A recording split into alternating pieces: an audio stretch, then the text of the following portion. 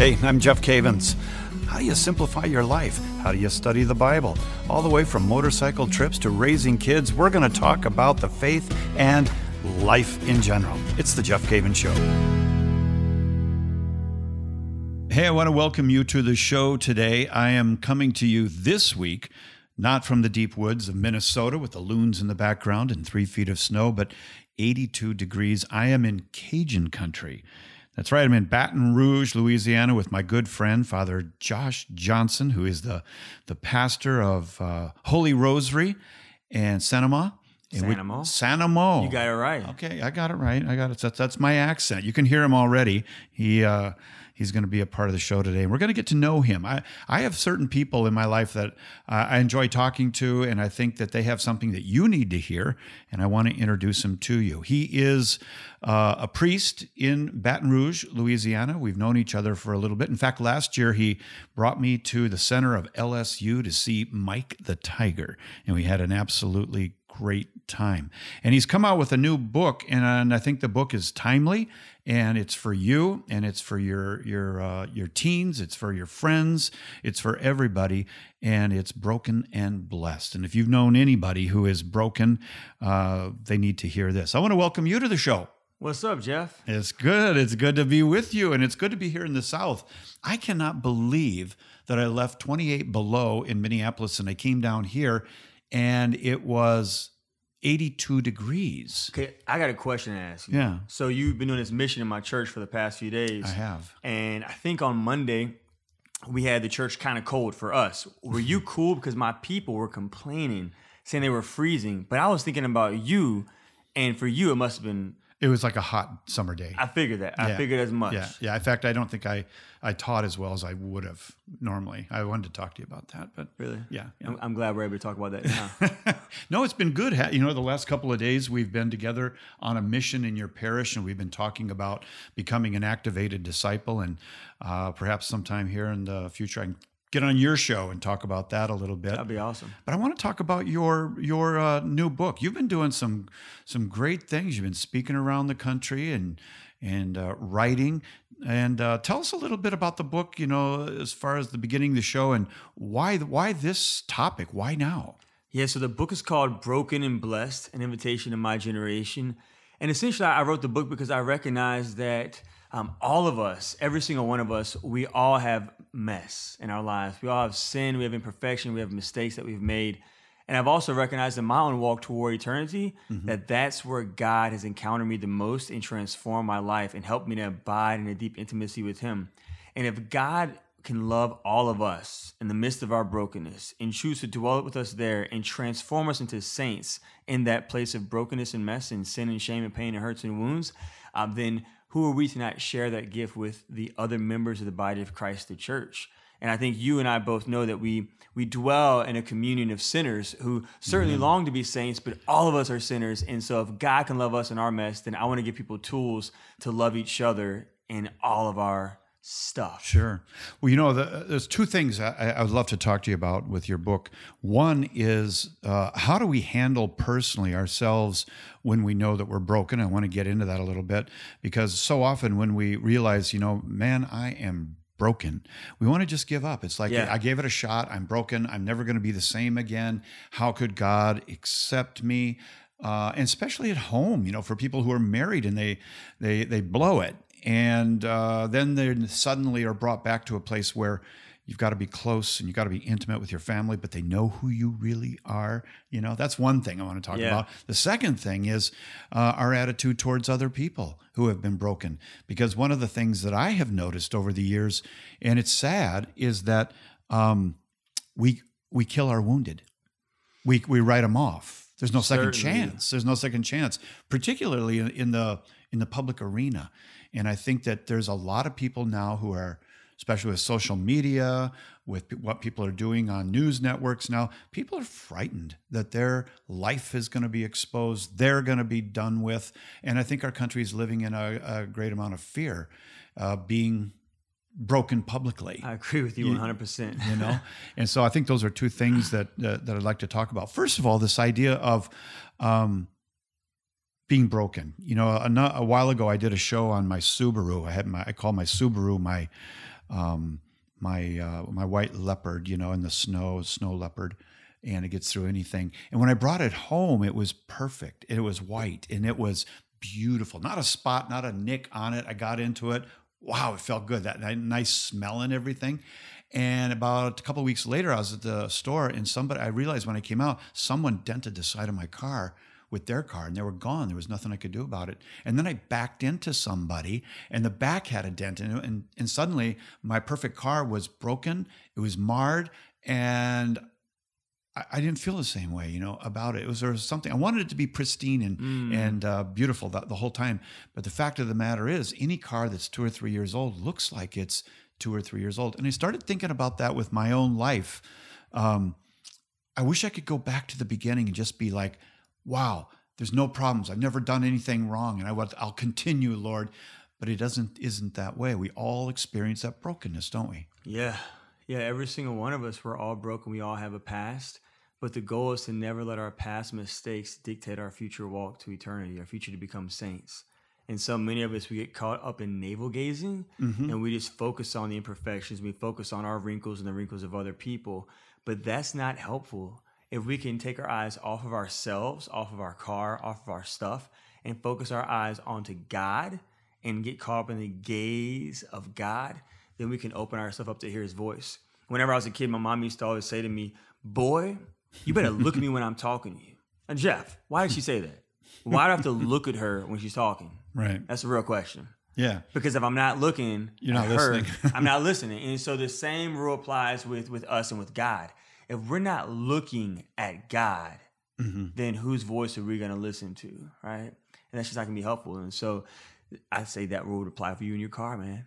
Take your eyes off your broken car and look at God. Right. And let God speak to you. Right. When we talk about brokenness, what are some areas that you've noticed? And obviously you can't tell anybody anything about confession, but in general observation, looking at people today, what are the areas that people feel broken in? Yeah, so a lot of people feel rejected. A lot of people live with wounds of rejection, with wounds of abandonment, with wounds of betrayal. And a lot of people, because of the ways in which they were rejected or abandoned or betrayed, they've then done things themselves to protect themselves out of that. And so then once we end up doing things because of what's happened to us in our past or whatever, we often then get ourselves into a little rut. And we think I'm already gone, so I might as well give up now. I've done enough. Right. What I see a lot of times happening is sometimes somebody might commit a sin and they fall. And after they fall into a particular vice, then they'll say, well, I'm already in sin. Yeah. I might as well just keep at it right now and not come back to God because I'm not wanted anymore. Because we then project onto God that which happened to us with people. Whenever someone in my family saw my limitations or they saw my weakness or whatever it might be, they saw me and they rejected me. Well, now that I've done X, Y, or Z, God's going to do that which this person has done. God's not going to want me anymore as well. And we begin to just isolate ourselves from God. And in my limited experience as a priest, the people who isolate themselves from God are the most miserable people in the world. Right. And it's a tactic of the enemy.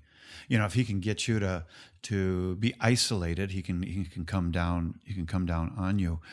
When it comes to being broken, to being busted, I know a lot of people will go to confession, and then they go back out in the world and they get broken again, and then they go to confession, and then they go out in the world and get broken again, and then they go to confession. They're saying, hey, Father, it's me, ditto.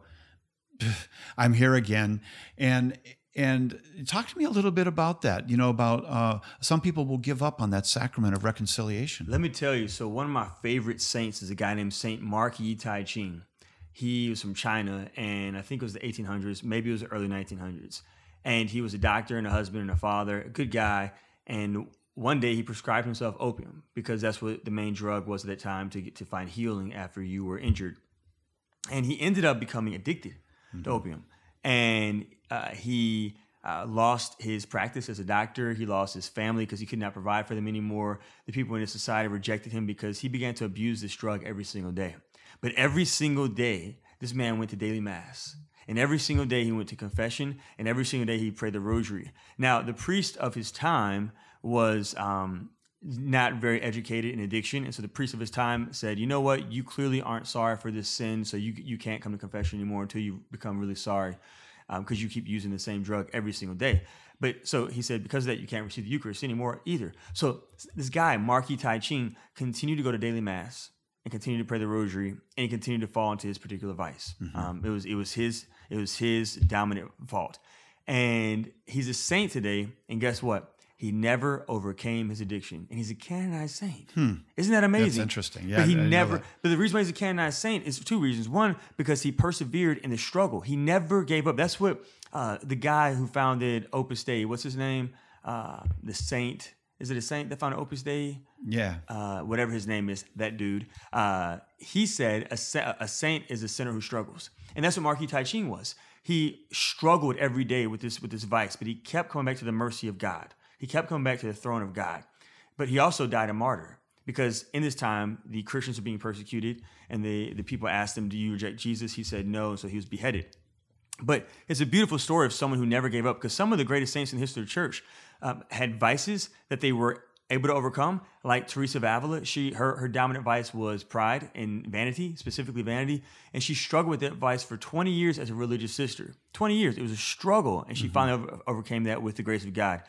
Francis de Sales, he struggled with the vice of wrath for decades, and Augustine struggled with lust for many years. And those saints were, by the grace of God, through frequent disposition to the sacrament of reconciliation, but also through prayer and fasting and avoiding the occasion of sin. But there are other saints like Marky Tai Ching, and also a more recent saint who is incorruptible, St. John 23rd. He never overcame his vice of sloth. From the time he was a seminarian, he was a seminarian when he was a little kid, because back in the day, when they were super young. From the time he was a little kid till he became pope, one of his dominant vices was he could not commit to a prayer life, to a consistent rule of life. Every single year he would say, God, this is the year. It's so odd to hear that's a saint, you know. And he said, this year's going to be the year, God, I'm going to commit to a holy hour, or I'm going to commit to a deeper devotion to the Sacred Heart. And every year, if you look at his journal, from the time he was a seminarian until he became the pope, he would always say, I messed up again. I did it again. But this year, I'm going to be able to do it, God. And so he just could not overcome this weakness of his to be consistent in his relationship with Christ.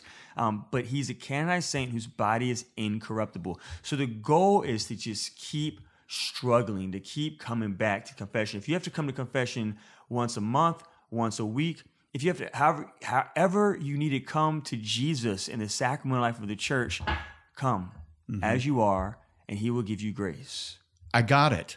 Jose Maria Escriva. Yes, that's him. Yes. 10 points. I go to the bonus round. Okay. All right. It just came to me all of a sudden. I don't know why. Maybe he came to you because he's with us, body of Christ. There you go. Communion of the church. There you go, right there. From your book, what give me the heart, or two or three things that you would say to someone listening right now that say, Father, I'm struggling. I'm struggling with addiction. I'm struggling with a sexual sin. Yes. I'm struggling with something that's inside, like pride or envy, and nobody else knows it, but I know it. I think other people might sense it. We only have a few minutes, Father. What direction would you point me in? Okay, so one of my experiences in my walk toward eternity was this. I find myself going to confession every week, committing the same sin over and over again. It was like St. Paul in Romans. He says, I do what I don't want to do, and what I don't want to do, I do. Who will deliver me from this body of death? Right. Like, Lord, there's this thorn on my side. Why can't I overcome this particular imperfection? And what I came to realize in my walk, which I think is for many of us the same thing, is this. Whenever we pray the act of contrition, we recite that beautiful prayer. We say, oh my God, I'm heartily sorry for having offended you. I detest all my sins because of your just punishments, most of all because I've offended you, my God, who are all good and deserving of all my love. I firmly resolve with the help of your grace to do my penance, avoid the near occasion of sin, and sin no more. Amen. I say that prayer. I feel sorry for my sins, do my penance, get absolution, go back to my regular life, and then I'm back in confession with the same sin. Here's why. Because for years, I did not take serious the words I was reciting, and specifically this line, I will avoid the near occasion of sin. Amen. The actual Latin says fugere or fugere. I'm sorry, I'm Gesundheit. failed Latin class. Thanks, Jeff. So the Latin word actually means I will flee from the near occasion of sin. Not just avoid, I'm going to run away from it. I'm not even going to be in the presence of it, right? Because I'm that weak. I think one of the things that we have to come to as disciples of Jesus Christ is recognize our limitations and recognize it's not a bad thing to say, I am just too weak. I'm too weak. And so I'm going to have to avoid the near occasion of sin. And so for a lot of people, specifically with lust, a lot of people will struggle with lust on their iPhones. And so they look at pornography, give it to masturbation under that context. So I'll say, okay, you're praying your rosary. Yeah. You're going to confession. Yeah. You're fasting, taking cold showers. Yeah. And you're still struggling with this vice. Do you have an accountability partner? Yep. All that. I'm on covenant eyes and whatever. And I'm still finding ways to look at pornography. So what would the Bible tell us to do? The Bible would say, if your hand calls you to sin, do what? Cut it off. Cut it off. And so clearly we don't want to have people with hands that are not there anymore. And so I would say get rid of the iPhone. Right? Your near occasion of sin is the iPhone. iPhone is it's that serious. It's not good or bad. Get a flip phone, right? But it's not good for you. And so I think in our life, for all of us, there are what I call near occasions of grace and near occasions of sin. Mm-hmm. And in the scriptures, for the men that were coming to visit Jesus in the cave, a star. A star isn't good or bad in of itself. It's just a star. It's neutral. But for them, it was a near occasion of grace because that thing drew them to Jesus. And so there are certain things that are going to draw you and I to God, into a deeper intimacy with God. And then there are certain things that might draw you closer to God. Like your iPhone might be a tool that God has used in your walk with him to become a saint. But it might be bad for me. And so that which is a near occasion of grace for one person might actually be a near occasion of sin for the next. So I would say the very first thing we need to do is examine our conscience, examine our day, and discern what are my near occasions of grace. Mm-hmm. And whatever they are, I need to make sure I'm prioritizing on my calendar. And what are my near occasions of sin? Mm-hmm. And whatever they are, I need to bring to the light, to my confessor, to my spiritual director, to some trusted brothers and sisters in Christ, so they can hold me accountable to avoiding that which, for me, has been drawing me further and further away from the saint that God desires for me to be. What about isolation? We mentioned this earlier, that one of the sure ways to stay broken is to stay isolated or don't tell anybody. Yeah. Nobody knows. And you think, well, I'm just going to deal with this myself. There's no reason that anyone needs to know. I got my reputation on the line. I got work and employment, my wife, my kids, whatever. That's not a good recipe, is it? No. So I always propose that we, first and foremost, the way that we pray, so prayer is the foundation for everything that we're doing here, right? Right. The way that we pray will affect the way that we live.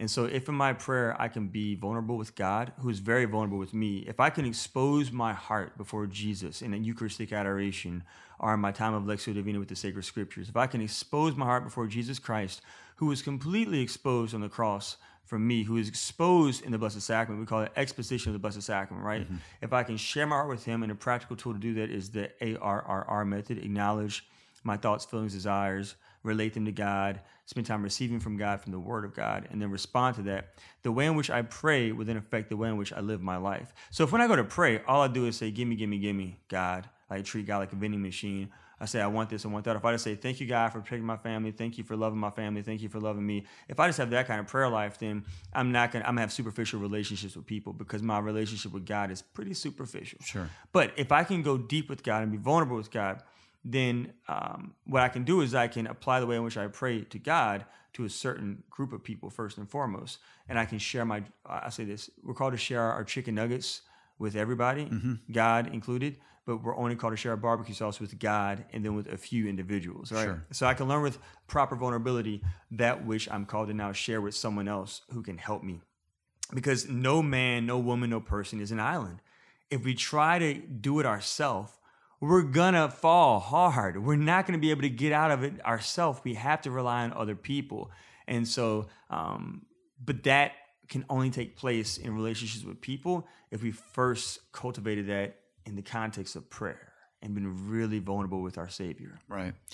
I want to ask you a difficult question, and it comes from the result of working with a lot of men and a lot of men's groups and men's conferences and so forth. there are times where a man, and this can be a woman too, I'm assuming, but I have to speak as a man, where a man can say, well, I am being tempted by a certain sin, which I know is going to break me. And men know what these sins are. You know, they're on a business trip or whatever it is. They're alone in a hotel room, and they're thinking about doing something, and they know, I know that it's not going to make me happy. I know that I'm going to be broken as a result of it. But they even go forward into, but I can go to confession tomorrow or this Saturday, and I can deal with this and get good with God once again. What is it that we're not understanding about God when we take that mental posture? Dang, that's a good question. I think what's really abusing our relationship with God, Jeff. I mean, God wants us to be happy. He wants us to be in a state of grace. He wants us to abide in communion with him at all times. And I think whenever we take that approach to God, we are looking forward to having communion with God once a week only. And that's on Sunday when we receive communion. Yep. And so we make Mass about ourselves. We make worship about me, right? I can go to confession on Saturday. Therefore, when I go on Sunday with my family, I can receive communion. Mass is, I mean, I don't want to offend people, but Mass isn't just about receiving Holy Communion, right? That's like lanyard, right? We don't actually have to receive communion when we go to Mass, except once a year. Mass is about worship of God. That's what it's really about. It's about the sacrifice. And so I think the deeper issue, even with that, is pride of everything's about me. Even my relationship with God is all about me. And so I would focus more on humility with a person who's in that kind of season of life, so that we can fight that vice with that particular virtue, and then therefore that mindset won't even be operative because that mindset flows from the vice. And so we want to attack the vice with the virtue. We're talking with Father Josh Johnson. He's the author of a really great book that I want to suggest to you and family members. And if you know of anybody who's broken, hello, it's everyone around you. I'm still broken. I want to suggest this book. You can get it at ascensionpress.com. It is Broken and Blessed. When we come back, I want to talk about our attitude towards others who are broken and, what is our heart towards them? Because one of the things I'm seeing in the world today, and that is that people serve a God who's a one-chance God. They only give God one chance to turn their life around, and as a consequence, they only give other people one chance. You blow it, you're out of fellowship. You're not going to be a part of my life anymore. And that is crushing to live in a family like that. You're listening to The Jeff Cavins Show. We'll be right back. And if you're looking for a way to learn more about your Catholic faith, I invite you to check out the Ascension Presents YouTube channel. You're going to find tons of free videos featuring Catholic presenters like Matt Fradd, Leah Darrow, Jackie Bobby Angel, and Emily Wilson. Go to youtube.com/Ascension Presents. That's youtube.com/Ascension Presents. And if you like what you see, please share and subscribe. Want to welcome you back. We're talking with Father Josh Johnson. I'm down in the South. My wife and I have come down here for several weeks to be a part of the Raging Cajun country, and we're with Father Josh Johnson at Holy Rosary, and we're on a 3-day mission. I haven't done a mission for a long time. This is fun. First night, I speak all over, but I haven't done 3 nights in a row. Oh, wow. You're special. Thanks. Your people are actually You're special, Jeff. So the first night we're talking about the activated disciple. Then Which is absolutely amazing. What a great time with these people. Packed house. Last night we spoke about giving people a free cup of Querigma. That is the good proclamation of the gospel. How do you witness to people? And tonight we're going to talk about suffering in the life of a disciple. How do we deal with the suffering in our life and the difficulties? And it's amazing, Father, how many people are hurting and they're broken, not only themselves, but things are happening in their life that are causing them to break. It's really incredible. I want to talk a little bit about our attitude towards people who are busted, broken. Yeah. And I have noticed this so often, is that somebody's life is broken, scandal, shame comes into their family, and people back away like a pariah, like there's something wrong with you, and I'm not going to fellowship with you. I'm not going to be around you. And I'm wondering, what if Jesus did that? I mean, what if the lady who was caught in adultery was brought to him, in John chapter 8 and 9, and then Jesus said, well, I too, I'm not going to have anything to do with this lady. She should have known better, and my reputation is going to be ruined as a result of it. What is our attitude towards people who are broken? Jesus Christ in the Gospels is a divine person. So he knew everything. And that's what I love about the Gospels is they really teach us about Jesus, like who he is. Like I can say I not only know about him, but I know Jesus because I know him intimately from the scriptures. And in the Word of God, he reveals a God who told the disciples, like, hey, Peter, guess what? You're going to deny me 3 times. And all of you are going to abandon me. He straight up told them what was going to happen. He knew they were going to hurt him, and yet he still chose to dwell with them for 3 years and more after that, right? Right. To this day, he knows every sin that we're ever going to commit before we've committed it, and he still chooses us and wants to be in relationship with us. And so if we're really going to be church, if we're really going to be disciples of Jesus and follow the Master and imitate Christ, then that means that we are obligated to do the same. To know someone's mess and to still choose to dwell in communion with them because God does that with us. A prayer I learned a while back that I pray daily now is this: God, help me to see myself the way that you see me. So first I focus on that. God, how do you see me? Because I know how I see myself at times is not authentic. It's not how he really sees me. Right. And when I pay attention to God and how he sees me, I see a God who loves me and who delights in me and who's aware of all my stuff I've done in the past, that he's forgiven me through the sacrament of reconciliation. He's aware of my imperfections today, and he's also aware of what I'm going to do tomorrow that I don't want to do, but I'm probably going to do. And he's aware of it. He still delights in me. I'm the Father's beloved Son. Then I pray, God, help me to see this other person who I'm really struggling with right now the way that you see them. And what I recognize is that same gaze of love that I receive in prayer, he has on that other person. Again, if I'm going to be a Christian, I have to imitate him. I must now love that person the same way that he loves me. Another scripture that I'm often drawn to, specifically with messy members of the body of Christ like myself, but for others as well, is St. Paul, who, inspired by the Holy Spirit, he said, like, I need you. He said, I can't say, the hand can't say to the foot, I don't need you. We all absolutely fundamentally need each other. Yep. All of us. And even if I don't like you, like the apostles didn't always get along. They didn't always like each other. They argued all the time. Jerome and Augustine. Right? They wrote hate letters. It was like if we were in modern day, like Twitter, right? But so they did not like each other, but they dwelled in communion with each other. And I found in my walk that some of the people who I dislike the most and don't get along with the most, and who've even like hurt me, and I've hurt them because of our sin, we work the best together. Oh, and I do appreciate it. I'm talking about you, Jeff. But we need each other. There was one time I needed a priest for confession years ago, and there was a priest in my diocese who I did not like. Man, I thought this guy was so sketchy. I thought his theology was whack. I thought his political views were questionable. There was so much about him that I just could not stand. But one day I needed the sacrament of reconciliation. And imagine if I would have said, you know what? I'm here on my deathbed and he's the only one available. I'll pass. I can't dwell with him. Right. But he has a gift to offer me. He had a gift. And I'll be honest with you, in my 31 years of life, I know I'm pretty old. I know. I'm already waking up in the middle of the night to use the bathroom, Jeff. I'm seeing the gray hair. I do have one right here. That's what I'm talking about. Oh, great. Still one. Yeah. So I have one for sure. But in my 31 years of life, the best confession I've ever experienced was with this priest.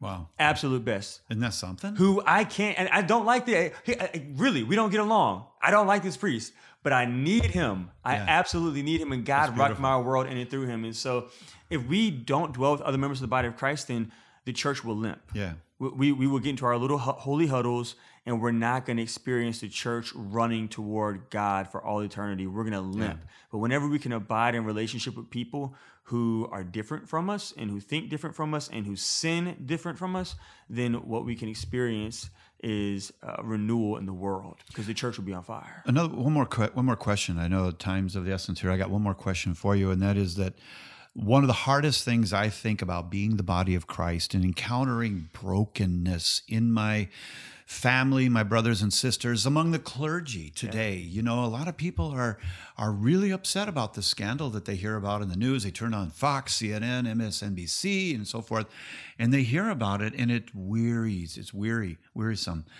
Years ago, I used to work in a level 1 trauma unit.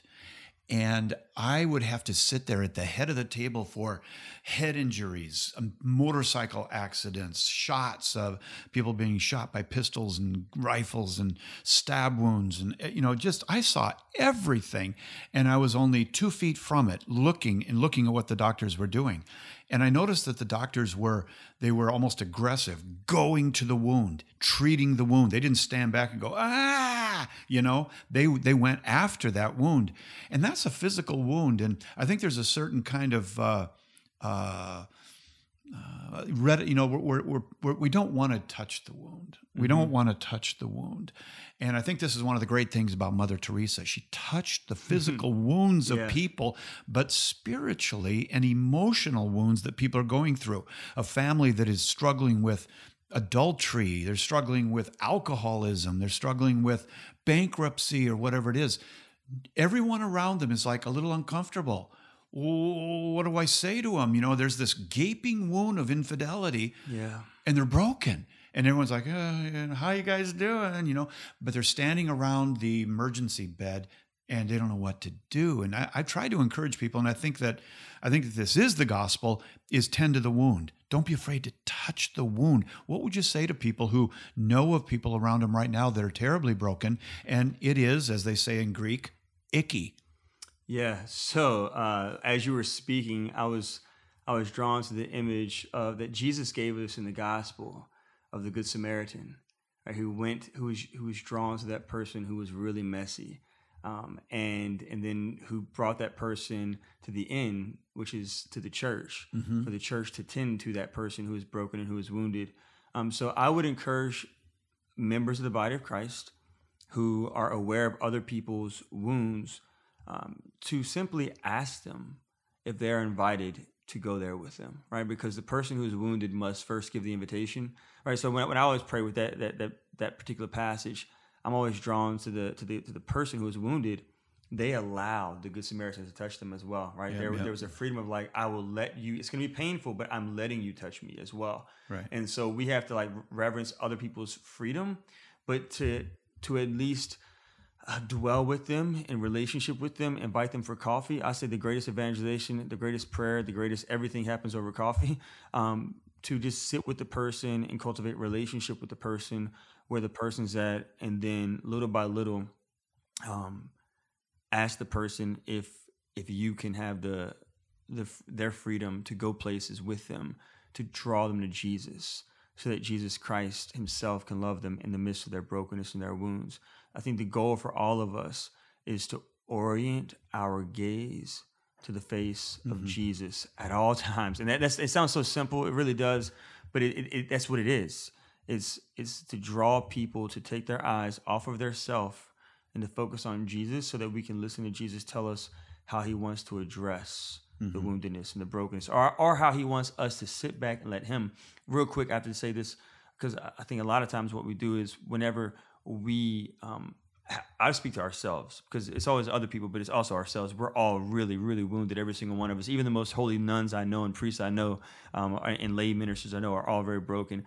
And so sometimes whenever we go into those places of prayer, those intimate seasons with Jesus, what I notice we do is we expose our stuff to him, but then we try to control where and how he's going to like heal us. And if I was sick, I wouldn't go. I would tell the doctor, "Hey, I have a tumor right here. It's clear. Now you do your thing." I wouldn't trust the doctor to do what he needs to do. Right. And so I always invite people to, after we expose our stuff before the Lord Jesus Christ, to then take our eyes off our stuff and to focus on him. And if we need help focusing on him, then pray the rosary out loud so we know what we're doing. Pray the scriptures out loud. Sing praise and worship songs out loud, or whatever you have to do. But that way, we're not navel gazing, trying to because we get in the way. Oftentimes Right. the best work God does is when we're sleeping, and so just to let God take it from there. That's why they put you to sleep for surgery. Yeah, So go figure. Stop talking. Right, get out the way. And so, but to be a witness to other people, and Pope Paul VI says that people don't listen to teachers anymore; they listen to witnesses. And so, if people can see us pray in this way as well, then that might give them the comfort of saying, okay, well, I can do that too. Mm-hmm. I can do that with Jesus first, and then from there, I can let you walk with me in places that I'm really, really hurting right now. So the book is called Broken and Blessed, and who's it for? It's for everyone. It's for everyone who's broken and everyone who's blessed. Amen. It's good talking to you. And next time I come down to this beautiful country of andouille and gumbo and etouffee, I want to talk to you about your own vocational journey. You becoming a priest, and a good priest, a great priest, and I'd like to do that. A broken sometime. priest, a broken but blessed priest. Nice. New book of mine. Who's an activated disciple? Exactly. Where can people get the book? AscensionPress.com. And you got a podcast yourself. Yes, Ask Father Josh through Ascension. What's the nature of that? Just people are writing you? You ask me any question you want based on morality, spirituality, apologetics, discipleship, relationship advice, anything you want, anything goes. And I pray with your questions and then hopefully respond in a way that is helpful for you to grow in holiness in your walk toward eternity. Fantastic. Well, my friend, I hope you have enjoyed meeting my friend, Father Josh Johnson, and get in touch with him. If people want to get in touch with you, where would they go besides your rectory? Yeah, please do not come to my rectory. So you can definitely check me out on social media, on the Instagram, at Father Josh Johnson, as well as Twitter. Okay. But then you can get in touch with me on, just Google me and my parish will pop up. And if you wanted to schedule something, you just go to my secretary at Holy Rosary's office. And it's Holy Rosary in the big city of? Santa Maw. Diocese of Baton Rouge. Very good. And by the way, if you want to get in touch with me, if you have questions, you have topics you want me to cover on the show, you can email me at thejeffcavenshow@ascensionpress.com. And you can share your thoughts about this show and every other show on Instagram. I'm getting with it, Father. I'm starting to use Instagram. I got Twitter, Facebook, and all that. But suddenly I realized everyone's using Instagram. The gram. So I'm on there now. I'm going to have to like you on Instagram. Yes. Once we become friends on Instagram, it's like official. It is. It's a cyber high five. And it's Jeff Cavens. That's simply my name on Instagram. Love to see you there. And I look forward to the next show already. Let me pray with you. Can I do that for a moment? I know that you're in the car probably. So I want to pray with you, and I want to pray about that brokenness that you might be experiencing. In the name of the Father, and the Son, and the Holy Spirit, Lord, I lift up my friend right now, and I ask you, Lord, to bless them. I ask you, Lord, to help them in the midst of their brokenness, to be honest with themselves, to gaze upon you and to not gaze upon their own problems and their own ingenuity, but to take their eyes off of themselves and put them on you, the answer, the answer to our problem. For Lord, you are everything, and within you is contained all wisdom and knowledge. And so we look to you, Lord, for the blessing and the healing that we desperately need. Bless my friend, O Lord, in Jesus' name. Amen. Amen. In the name of the Father, and the Son, and the Holy Spirit. Look forward to seeing you next week. God bless.